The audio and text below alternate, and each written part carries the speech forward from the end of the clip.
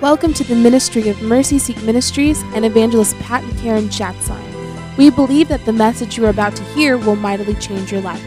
Open your heart, mind, and spirit and allow the Holy Spirit to move in you. We must declare it to the next generation. I'm blessed to be here. And my whole team that came up tonight from Birmingham, and I was standing in the back there, and I began to realize what I'm about to share with you really is prophetic over your lives. Because I honestly believe, in fact, I was standing in Singapore, and every time I go to Singapore and I go to do their National Youth Conference and all that stuff, whenever I'm standing there, last time I was there, I was out jogging, and now when I jog, it's like I run 10 feet, and I sit down for about 10 minutes because I don't want to overdo it.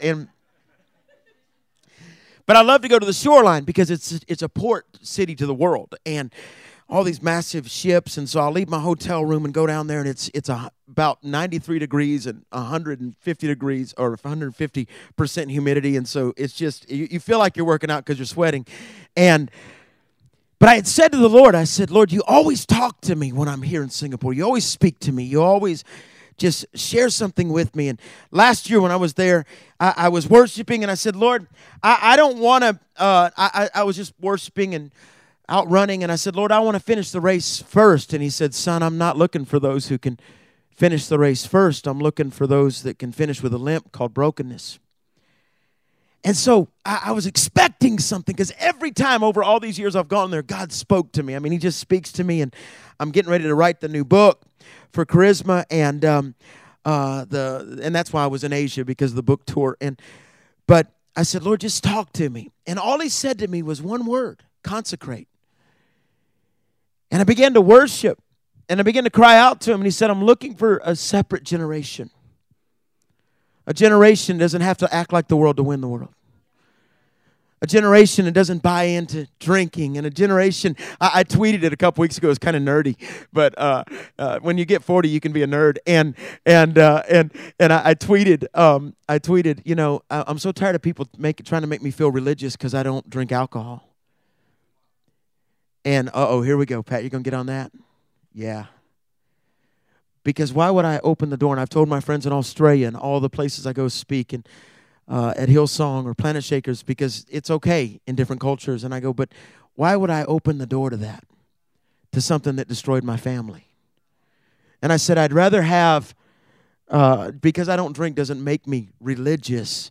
I'd just rather have a cup of Jesus and an empty bar tab. And I know it sounds almost nerdy. It almost sounds weird. It's like, oh, that was nerdy. No, it's really where I'm at. And God says, I'm looking for the consecrated. The ones that'll say, you know what? This is off limits till I get married. The ones that'll stand firm. But if you'll let me tonight, because I'll just jabber on. And part of that, if I go long, it's the jet lag. But there's all kinds of stuff on our table. You can check it out afterward. The series that goes with the new book, Why Is God So Mad at Me? The Taken series. Literally, this is for university students, and how to defend your faith in the area of evolution, humanism, homosexuality and abortion, world religions, all that kind of stuff. My wife's new series, Aftermath, all that stuff's back there. And so you can check all that out. And can I get into God's Word? Is that all right if I just go into? And if you haven't got the new book, please get it. It's sweeping the world right now. It's blowing our minds what God is doing with it. From Barnes & Noble to Family Christian to all those places. But I must share a new word tonight. Now, it's not something you can listen to on our podcast. You can't buy it because it's not back there. Let me get my guys to go ahead and move that. Go ahead if you would and take that somewhere. But Joey, I do want to say to you, you have done a fantastic job leading Chi Alpha. And we love you, and we are so blessed by you.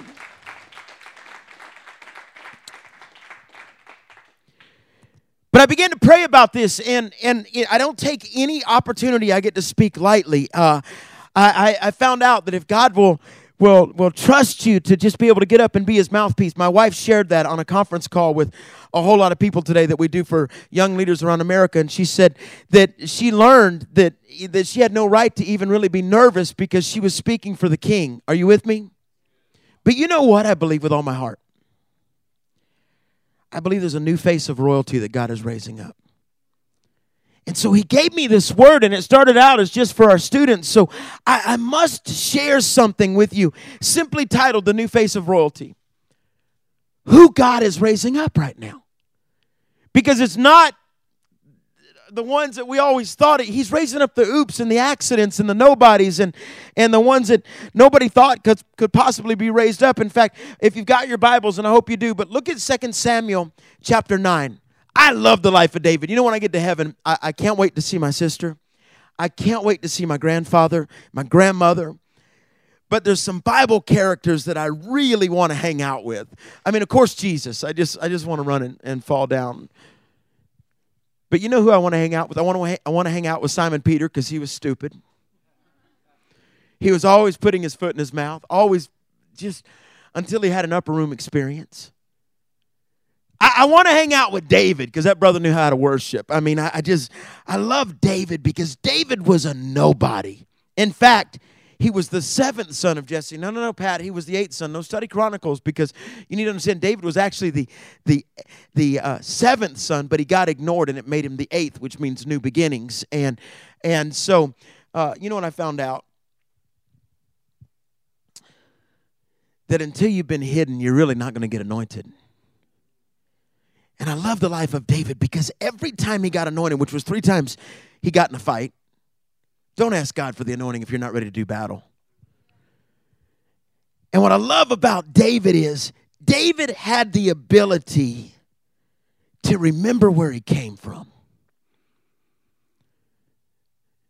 I'm telling you, I believe this with all my heart, and I wrote it in my book. I think God is so sick of celebrity Christians. A week and a half ago, I was in L.A., and I had to do Christian television because of the whole book tour thing. And I at one point over the last 3 weeks, I said to my wife, I said, you know, all the years I wanted all of that, once you kind of get it, you don't really want it. Because that's not who God's using. You know who God's using? He's using a little pastor friend of mine that I met, that I got to see again from Sri Lanka. When I was in Singapore, he happened to be there, had brought a whole bunch of students there. And what you don't know about Sean, and you will never know Sean. Sean won't go down in history books, but I have a purple tie that he gave to me that he had wore when 46 of his students were washed away in a tsunami and he never found their bodies, and he wore it to every one of them's funeral. And the funeral was an empty box. Teenagers. And Sean's one of my heroes, and he's one of my good friends, and I couldn't believe it. I'm in the middle of preaching in Singapore, and I turn around, and he's sitting there, and I had to just stop because it took my breath, because here's a guy that knows what it's like to preach 46 funerals because a tsunami, a wave, just took him away. Those are the people God's using right now. I got to get into this. I'm talking to people that are called to change the world. And so if you'll let me, I'm going to do just a little, because I believe honestly in front of me are the ones that are going to change culture and change the world and transform. Are you getting this so far? This is who God's raising up, the oops and the accidents, the nobodies, the ones that have, in fact, I shared this in my book, that the scars on earth are testimonies in heaven, and without pain, it's impossible to have compassion, and what you've been through is a great indication of who you're called to. So let me talk about royalty, the new face of royalty, what I believe God is using. Look what it says right here in 2 Samuel chapter 9, verse 1. David asked, is there anyone still left of the house of Saul? Now, there's a big difference in David and Saul. You know that, right? I mean, you understand that Saul means well-known, of great stature. David means hidden. That's what his name means. The greater the anointing, the greater the isolation. Saul was anointed with a flask, which is man-made, but David was anointed with a horn, which is God-made. And Saul was anointed with a flask because God knew it was short term, but David would be a lineage that leads till today. Are you with me? Is there anybody left of my nemesis, the house of my enemy, to whom I can show kindness for my best friend's sake? And I told you, I found a verse in the Message Bible that I just love, and I use it all the time. But in 1 Corinthians chapter 1, verse 26, it says this. This is who God's raising up, because this is a really cool verse. Take a good look, friends, at who you were when you got called into this life. I don't see many of the brightest or the best among you. Not many influential, not many from high society families. Isn't it obviously that God deliberately chose men and women that the culture overlooks and exploits and abuses? He chose these nobodies to expose the hollow pretensions of the somebodies. I love it. I love it when God raises up somebody and everybody goes, no way. And God screams, Yahweh. That's funny. And I love it. I love it when he raises up the ones that everybody says, are you serious? There's no way. But that's who God uses, because when he raises them up and they kill the giants, and I love David's life because David knew how to do battle. He knew how to kill a lion and a bear. You know what the lion is? It's the thing that pounces on you, and it's be sober, be diligent, for the devil, your adversary, seeks to pounce on you like a roaring lion. But know this, brothers and sisters all over the world are going through what you're going through. It's 1 Peter 5:8. But then, so we know David killed the lion, then he killed the bear. You know what the bear is? It's the thing that hibernates in your life and only comes out when it's hungry, and the only way to defeat it is to play dead. And once you kill the lion and the bear, then you get to fight the Goliath. But the problem is most of us will never face giants because we never conquer the bear. We try to wrestle with it, and it's going to win. It's what comes out when it's hungry after it's hibernated for a while. But I love the life of David. Now watch this, because I'm going to get into this right now. And what you got to realize is, as I move into this, I have learned with the call of God and the pursuit of God has to come a new level of commitment. If you really ever want to change things around you. In fact, it's Matthew 25. It says that we have a promise that in verse 51, it says we have a promise of Matthew 25. It says that he's going to say, well done. That word well done is actually one term there in the Greek. It's Y-O-O, and it means you're my child. You're my son. A minute ago on the way here, I was talking to my son. Nate is a youth pastor at Trinity Church in Dallas, and he went down to Dallas on football scholarship, and then he just got married, and he and Adrian took over as youth pastors at an incredible church there called Trinity Church with a pastor named Jim Hennessy, and we were on the phone, and we were talking about his altar call last night and what God did, and hundreds of kids came to the altar. But I love to be able to say to him, I'm just proud of you. 21 years old, rocking it. Doing his first youth convention and youth camps this summer and all this other stuff. And I just love telling him I'm proud of him. And there's something that changes in the atmosphere when you hear your dad say, I'm proud of you. Can you imagine what heaven's going to be like? Because you're not going to be looking over your shoulder to see if people know your name. You're not really going to be able to walk around and say how big the group was or that you were a part of and the ministry and whose name and all that kind of junk. But I in fact, bring Nate's picture up. I don't even know if you have it there. But see, you just got to understand there's something so powerful when I get to heaven of being able to just look around and hear Jesus say, Pat, you did good. Doesn't matter who knows your name. Doesn't matter how many followers you got on Twitter. Because, man, say something controversial and you lose 5,000 one day. Did it. And, yeah, I did it. It was weird. It was like, boom, what happened? And I'm like, well, there you go. Just speak truth. It'll get you in trouble. You know, truth will get you crucified. Just ask Jesus. But see, I'm going to talk to you like you're going into ministry today. Can I do that? Because I really feel, when I was standing here looking around, and I looked at different people, and I went, call of God. I started looking around the room, and I thought, okay, marketplace anointing. Okay, watch. Because what I've learned is sometimes those going into ministry have a different concept of success. It's numbers. It's crowd size and who you know and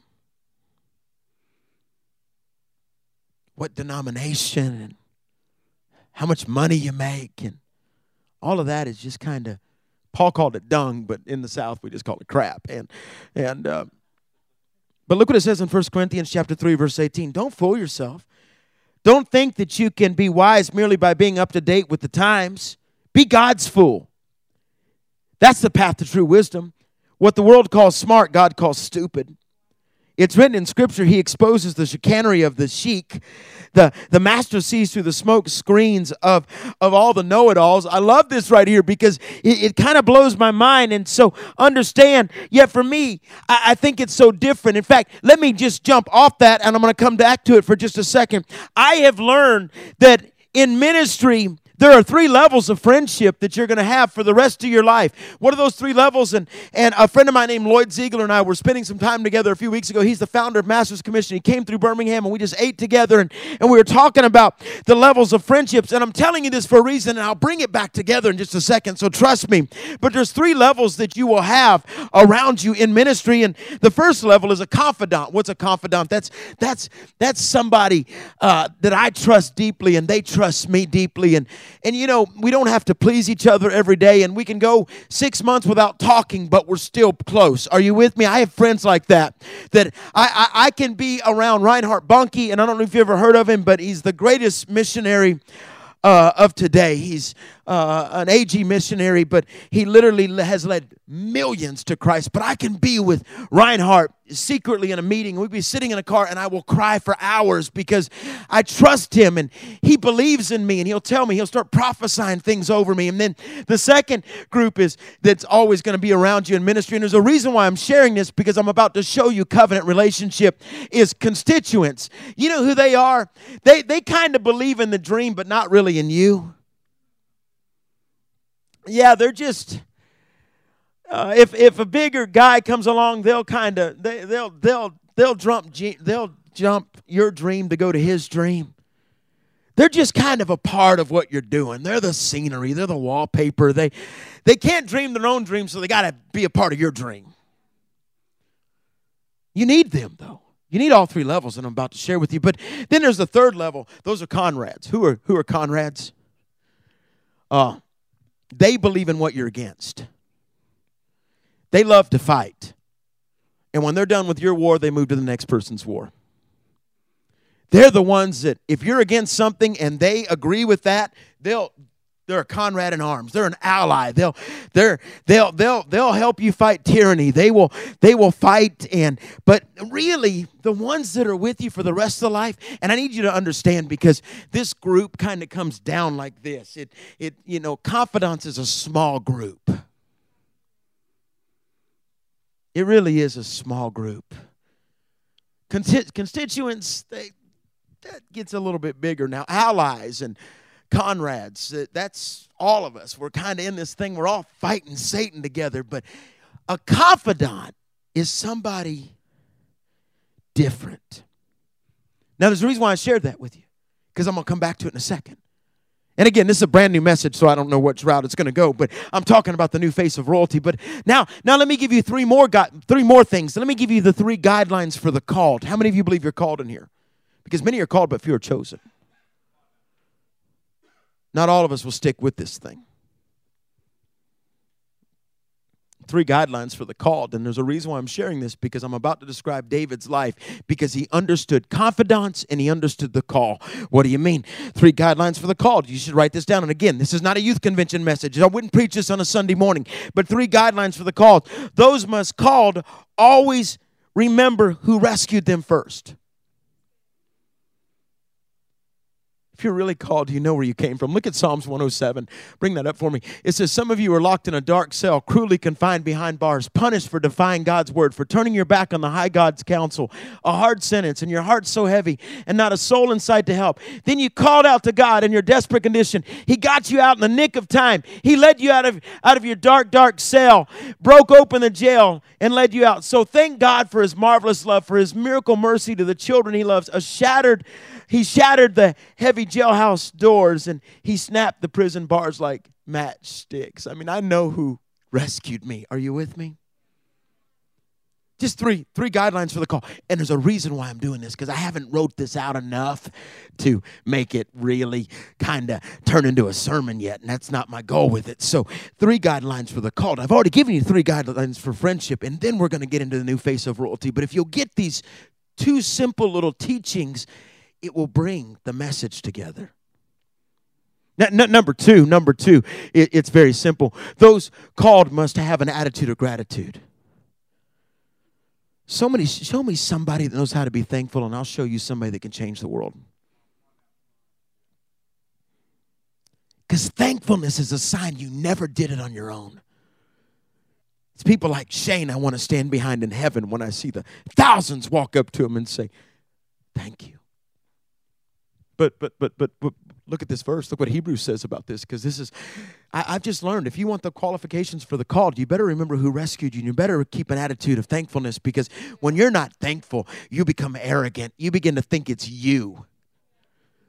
Look what it says in Hebrews 12. Do you see what we've got? An unshakable kingdom.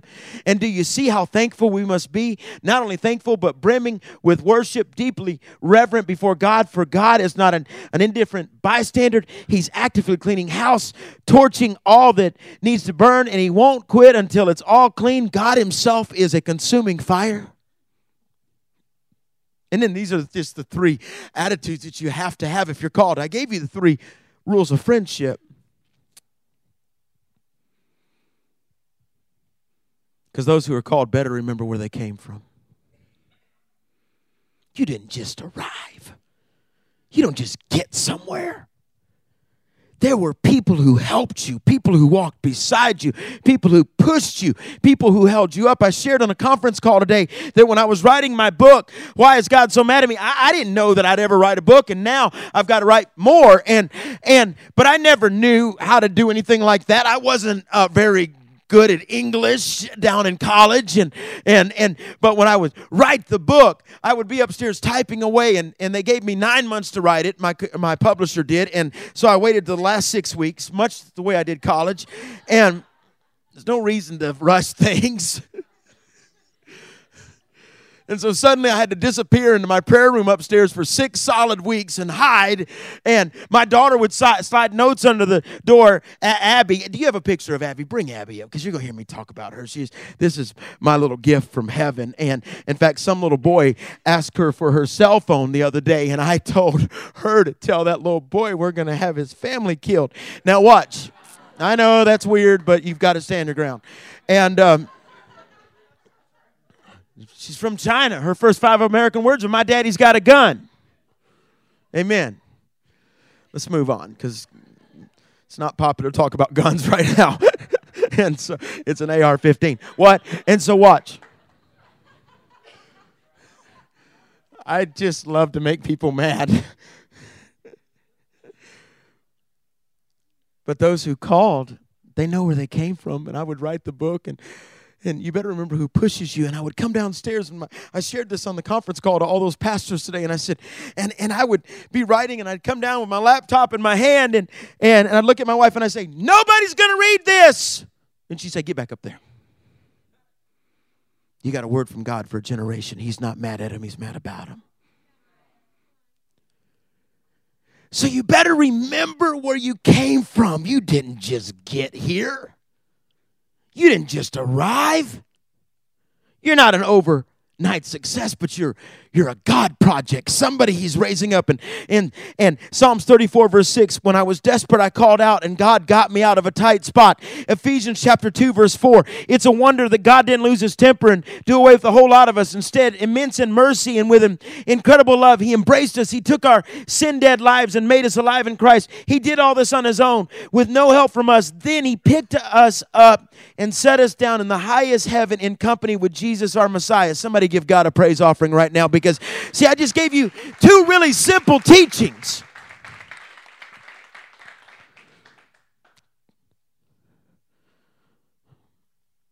And so what I've learned is you got to always remember that we must glance over our shoulder at our past so that you can recognize your past in those you meet in your future. You should always be glancing over at who you used to be so you can recognize who you can heal in front of you. You never get past the past.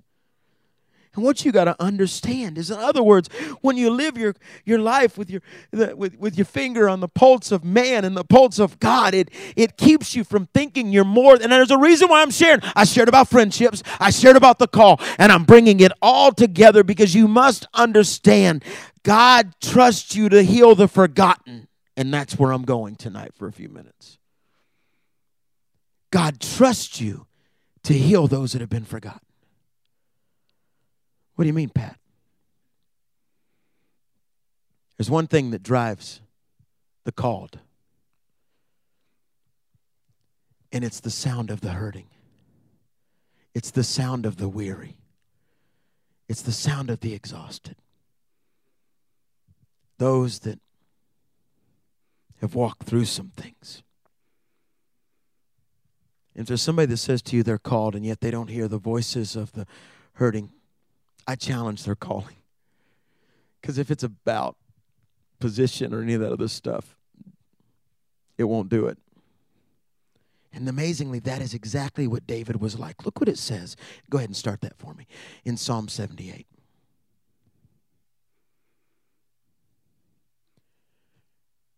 The Bible says, then he chose David his servant, handpicked him from the work in the sheep pens.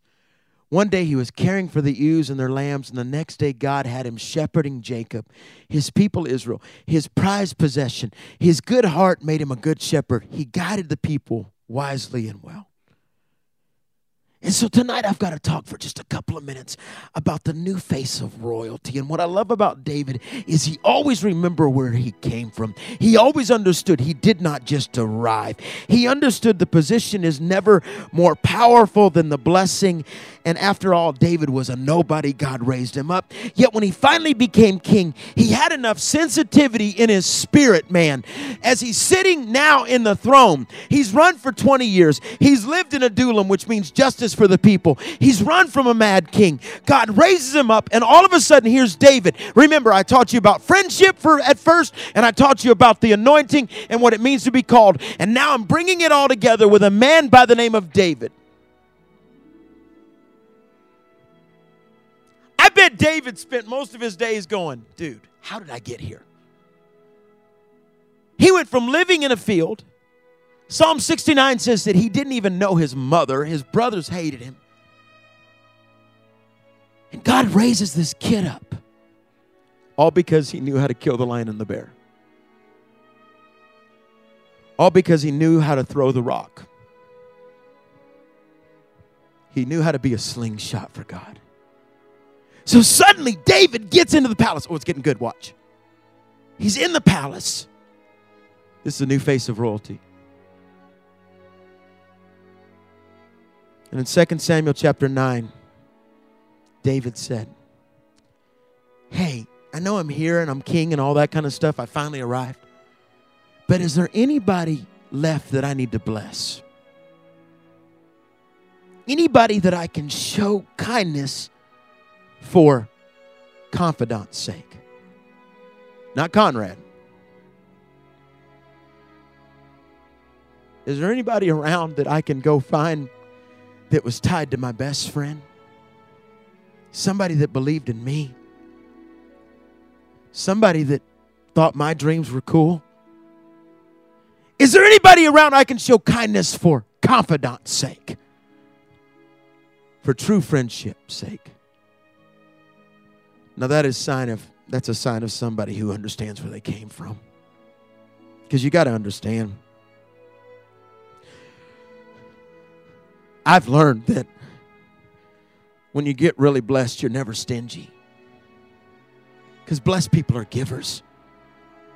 I mean, I live my life looking for somebody I can give something to. My wife said to me last night, we were talking about blessing. And I just want to give. Because I've learned that what I have is not mine. And I've learned that I didn't come by it. And is there anyone left that I can? David had to be a pretty big person because he knew anybody from the house of Saul would have been the rightful heir to the throne. You're still following me, right? He says, is there anybody left of the ex-king? Not because of the ex-king, but because of my friend. I want to bless somebody. I want to raise up somebody. And his servant suddenly says, well, yes, sir, there's a child who was dropped. What? The new face of royalty. Did you know tonight, before you even got here, God had a table prepared for you? That he's been waiting to raise you up. And I cannot believe that Pastor Joey got up and shared about that story from Jimmy Durante and the two guys that clapped together, but they were both missing arms, because it really tied into deeply what I was about to share. And let me take you back to a tragic day. A day when a would-be prince would lose everything. He not only lost the throne, but he lost his chair. In fact, he didn't just lose the palace, but he would lose his family.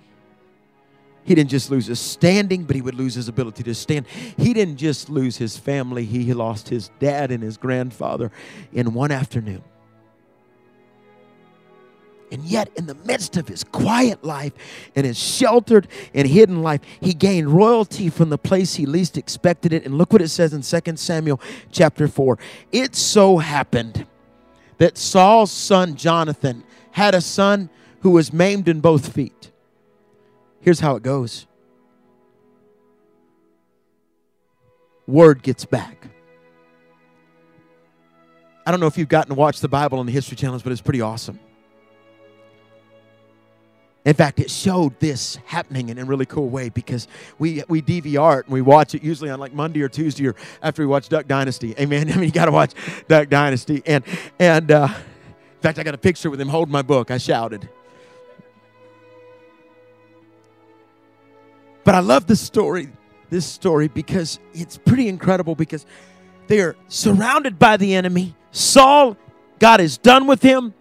He's played charades with the anointing. He said to the prophet, hey, Samuel, just come and stand with me so nobody will know God's done with me, because he had a lying spirit. He had all these issues in his life.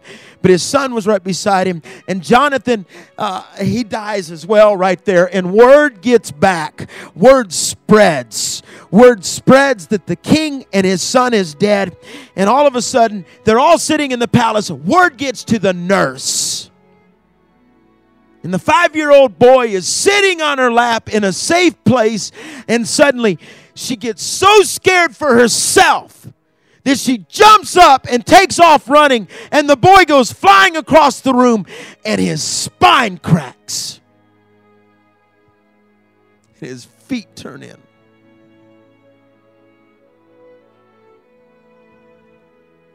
And his nurse picked him up and ran, but in her hurry to get away, she fell, and the boy was maimed, and his name was Mephibosheth. Now watch, because God doesn't forget you. You may seem forgotten. Look what it says in 2 Samuel chapter 9, verse 1. David asked, is there anyone still left of the house of Saul to whom I can show kindness for my confidant's sake? Now there was a servant of Saul's household named Ziba. They called him to appear before David, and the king said to him, are you Ziba or Ziba, your servant? He replied. Then the king asked, is there no one still left for the house of Saul to whom I can show God's kindness? And Ziba answered the king, there is still a son of Jonathan. He is crippled in both feet. Now listen, you must remember that Jonathan and David were best friends. They were confidants. They walked together. In fact, they had made a covenant to each other. Listen, we don't really get covenant in this generation. We understand contract, because I'll be your friend until you do this, and then you be my friend until I do that, and if you do this for me, I'll do that. But covenant. I was telling a friend on the drive up here that called me, that's walking through something, a missionary. I said that covenant is, if we're going to get real, I said this to him on the phone, if we're going to get real, that means there might be a little bit of blood when I tell you the truth, because that's covenant. You can't have covenant without blood. And my friend said to me, I need you to be real with me about this. Or last night, the pastor that called me and said, hey, this is going on in my marriage. I was driving home from my daughter's gymnastics. He texted me and he said, I got to talk to somebody. He pastors a large Spanish church in Texas. And he said, I said this to my wife, and I said, you were stupid. How could you say that to her? That's covenant. Covenant's honesty, but I'm still going to love you. And we're going to figure out how to fix this, but that was dumb.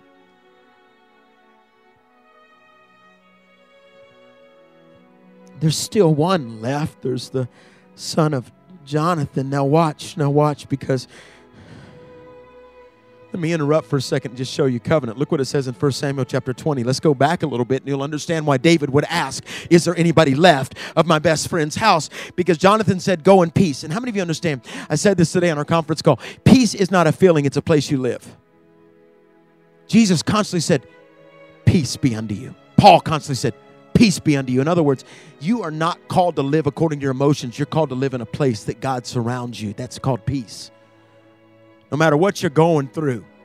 I was on a flight the other night, an all-night flight from Singapore, and we hit some, it's kind of the tropical season in Asia right now. So we spent about 7 hours in unbelievable turbulence.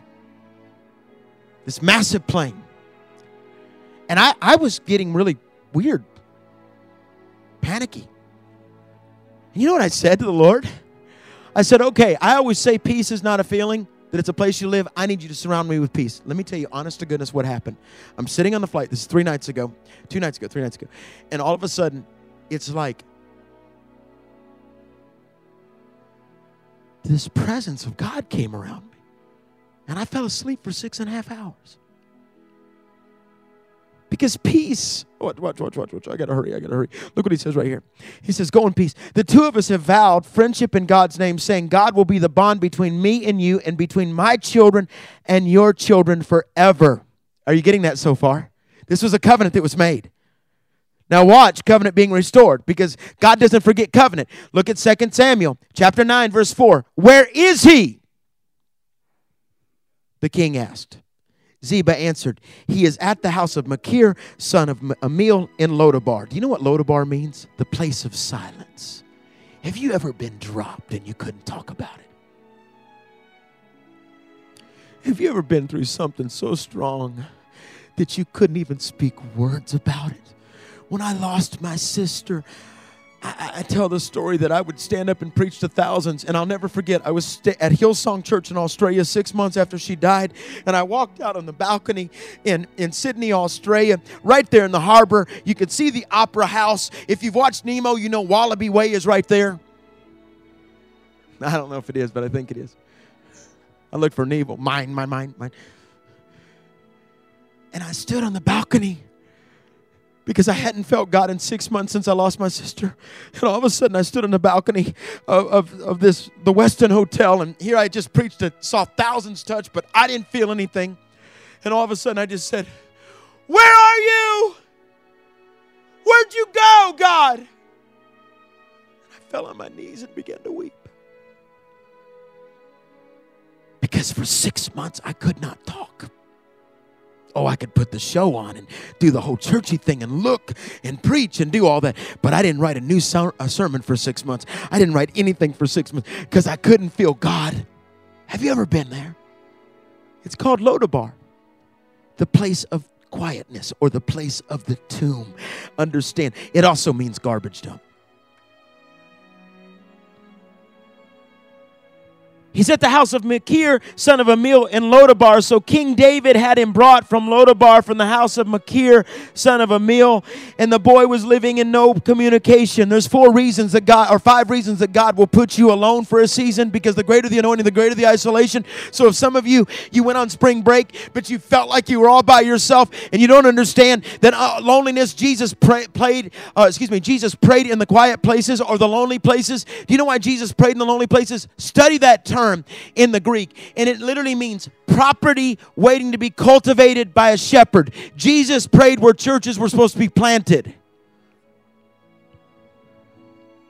There's 5 reasons for being alone. Number 1, to develop your calling. Number 2, to restart your fire. Number 3, to remove that which you've depended on and kept you from grasping the next thing. Number 4, to restore a burden. The word burden in the Greek is phordion, and it means faults of the conscience which oppress your soul. It's my burden that keeps me awake at night. It's my burden that makes me travel 200,000 miles a year. It's my burden that caused my wife and I to fly all the way to China and rescue our daughter. See, you got to get what I'm talking about. What do you mean? It's the burden that pushes you. And the other reason that God will put you in a place of loneliness many times, to destroy the bondage that has held you. And then all of a sudden, watch this, I'm about done. Royalty's coming. Yay. I threw a yay on that. I thought yay. Yay. Yay. You think it's silly. When I was writing it, it sounded cool, but not anymore. Now watch.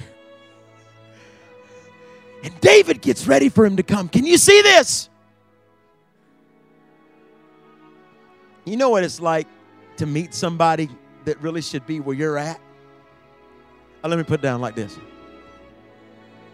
One time I met this guy that liked my wife, but I got her. You know what I'm saying? That's when you got to pull the boobies up. You got to put the chest out. You got to, boobies is not the right word. Let's move on. Traveling a lot. And for at this age, it becomes boobies, not chest.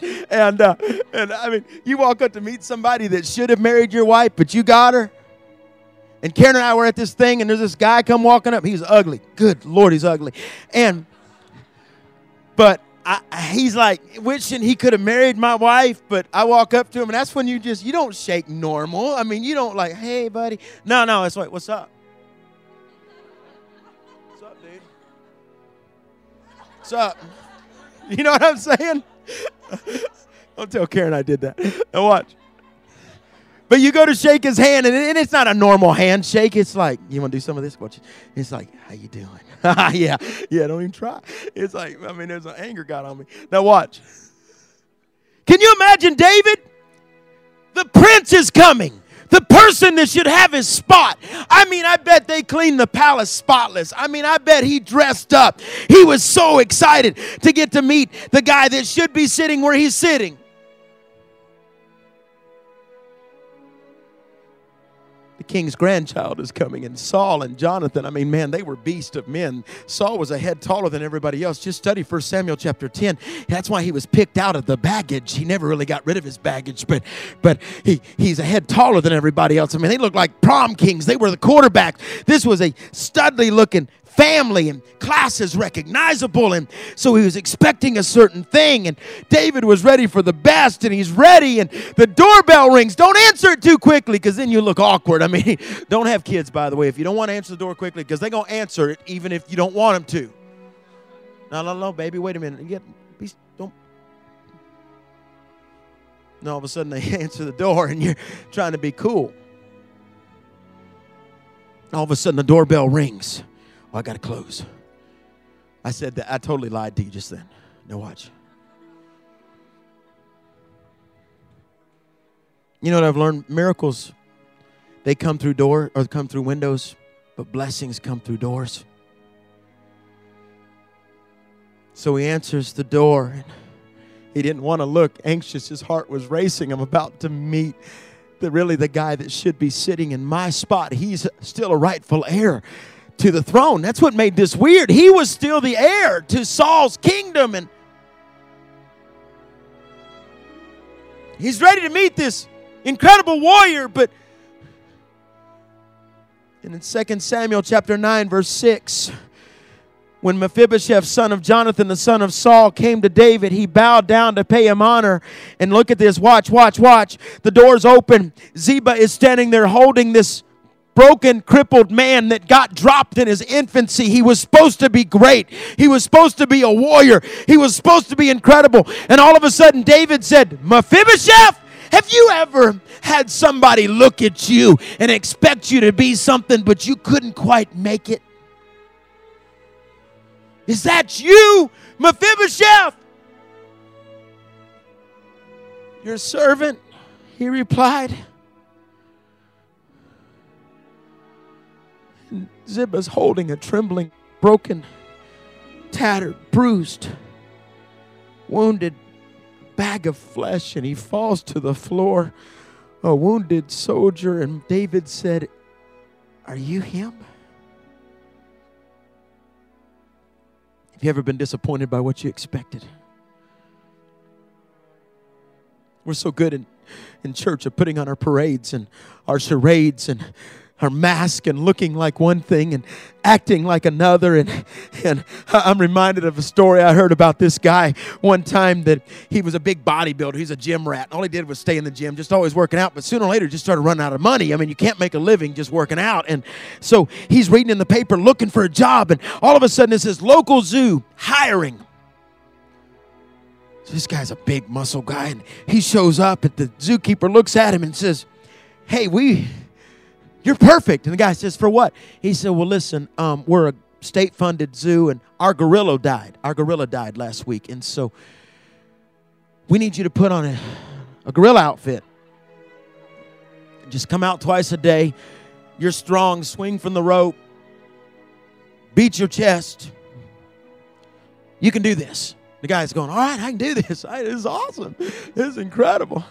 So he puts on the outfit, and man, he gets out, and the kids are all at the zoo, and he's jumping around and swinging from the tire, and they're throwing him bananas and marshmallows, and he's eating all this stuff, and he's beating his chest, and he's getting hotter and hotter in his suit, and he's swinging back and forth, and finally he's starting to get a little dizzy, and he thinks, if I could just get up to that branch over there, I'm just going to swing from the tire swing. I'm going to go up there, I'm going to throw up, and I'm going to eat it.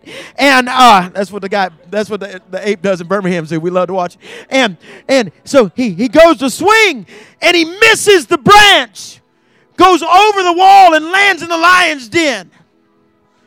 And he starts screaming, "Help! Help!" And all of a sudden the lion looked up and said, "Shut up, dude, or we're both going to lose our jobs."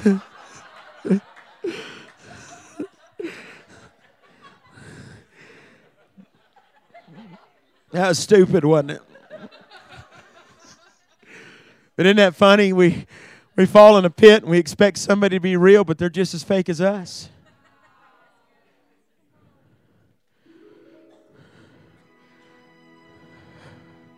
Who is this Mephibosheth? Who is this would-be king? Who is this?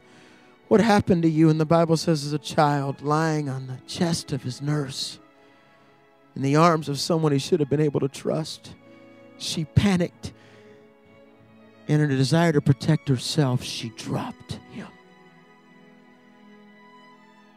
And this is what I want to say as I get ready to close. Royalty sometimes comes broken. He was in his Genesis. She dropped him. He didn't get up. I wonder if she stood over and said, "Get up! Your father, your grandfather's dead. Get up!" He looks at her as 5 years old, and his legs beginning to turn in because no blood is now flowing to the feet. And he's, "I can't. You dropped me." Is there anybody in here that knows what it's like to be dropped? Maybe it's somebody you dated, somebody you thought, man, they're perfect, and then they talked you into this. And 2 Corinthians 6 says, be careful who you're yoked to, who you're bonded together with, who you make covenant with, and yet they maybe after a while they moved on, and you were conquered, and they dropped you, and now for some reason God's person might come along for your future, but you really can't trust them, because what if they're just like her, just like him, and you got dropped in your infancy, in your early years of learning to love, and somebody crushed you, and listen, we all come from dysfunctional situations and relationships and families, and he was 5 years old and his world stopped. He was only 5 years old. You know what I'm talking about. Hey, listen, I know I should look like I should be able to run with the rest of you, but you don't understand. I got dropped. I know I look like I got it all together, but I got dropped. I know you think I'm supposed to be great, and I'm supposed to be on the worship team, or I'm supposed to lead this movement at Alabama, but I got dropped, and nobody knows because I'm not going to tell you about it.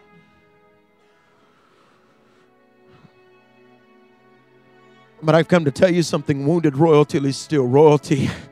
Wounded royalty is still royalty. In fact, I love the old picture that was depicted of David helping Mephibosheth. This is an old picture, and from many years ago. I think it's in Westminster Abbey, and it's this old picture. And look what it says in 2 Samuel 9, verse 7. "Don't be afraid," David said to him, "for I will surely show you kindness for the sake of your father, my confidant. I'll restore to you all the land that belonged to your grandfather Saul, my enemy. And you will always eat at my table." And Mephibosheth, verse 8, bowed down and said, "What is your servant that you should notice a dead dog like me?" You know somebody's been wounded when you try to bless them and they tell you how bad they are. And Mephibosheth bowed down and said, "What is your servant?" And the king summoned Ziba, Saul's servant, and said to him, "I have given your master's grandson everything that belonged to Saul and his family. You," and remember what I told you about, you really know when you're anointed and when you're called, is you remember where you came from and you remember who helped you. It means you don't hold grudges. Watch. You and your sons and your servants are to farm the land for him and bring in the crops so that your master's grandson may be provided for. And Mephibosheth, grandson of your master, will always eat at my table. Now Ziba had 15 sons and 20 servants. You know what I've learned? If you're willing to walk beside somebody, your house will get blessed too. Do you understand? We are a royal priesthood. 1 Peter 2:9. Holy nation. Called out of darkness. And this is it. I'm done. Get ready, Hudson. Get ready to come help me. See, Hudson, his dad believed in me when nobody believed in me. So to get to be able to do ministry with him is a pretty big deal for me.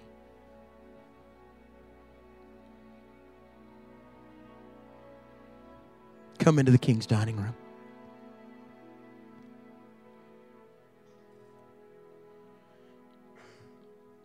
Because look what the Bible says. And in 2 Samuel 9, verse 11, then Ziba said to the king, your servant will do whatever my lord the king commands his servant to do. So Mephibosheth ate at David's table like one of the king's sons.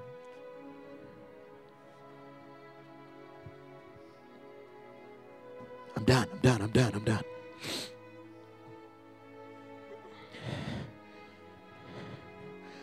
So Mephibosheth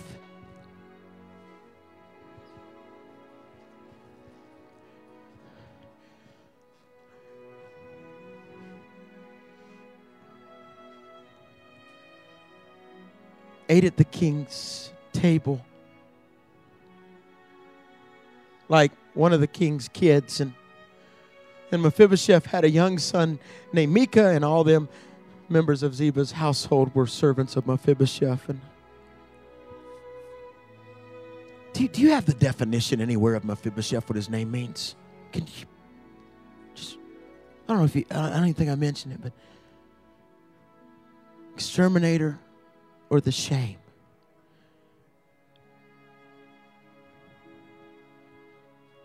His name means one who kills or one who's been shamed. Because when hurting people hurt people. So when we walk in our shame, we tend to kill everybody around us. But go with me quickly. Bring the lights up if you would. I appreciate the theater setting, but it's a little dark. A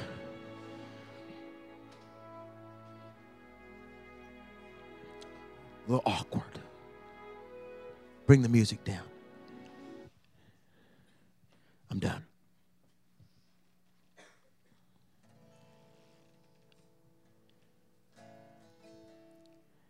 Because can you see,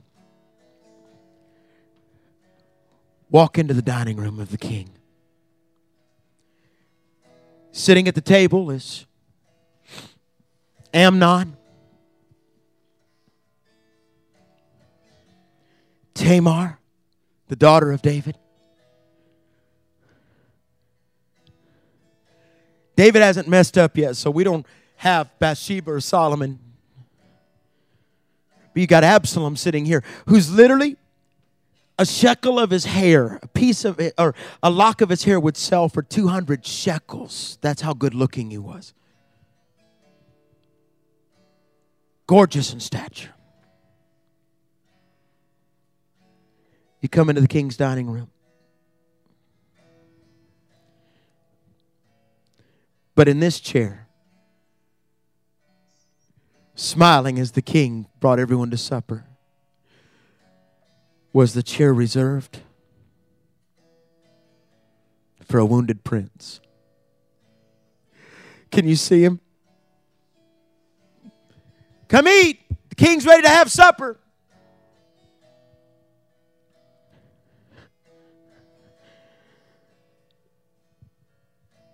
In crawling. They tried to help him, but he didn't want help.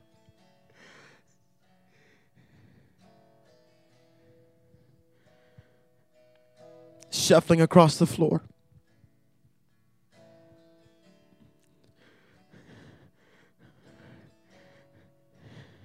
He prepares a table for me right in front of my enemies. All the other kids are waiting. Because suddenly popping up, dragging himself.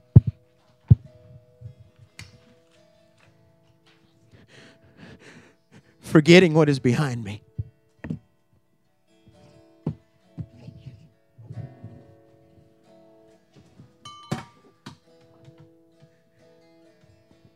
I'm going to press. And what I love about Mephibosheth, my friends,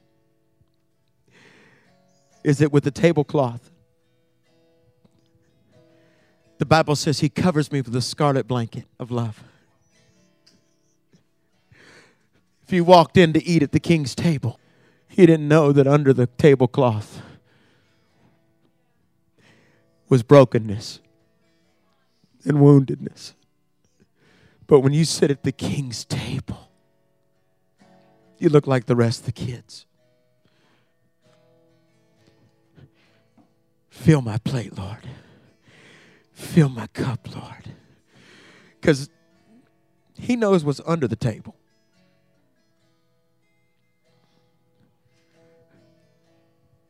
But at his table, in his kingdom, I look like everybody else. You can't see the brokenness underneath. I'm done. You want to change Alabama? Mississippi? Go find the Mephibosheths and help them to the king's table.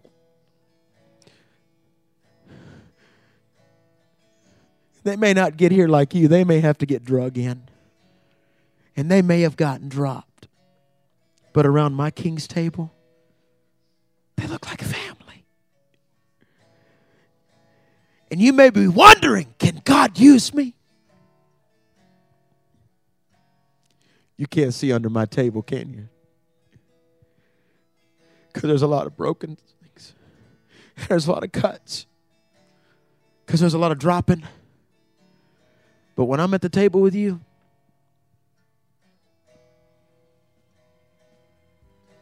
you can just see my breastplate of righteousness, my helmet of salvation. Because God raises up those who've been dropped.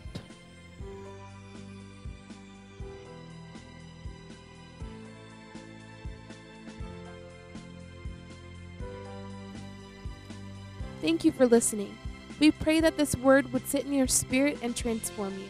For more information or to become a covenant partner with Mercy Seat Ministries and Evangelist Pat Karen Schatzline, you can log on to www.mercyseatministries.com.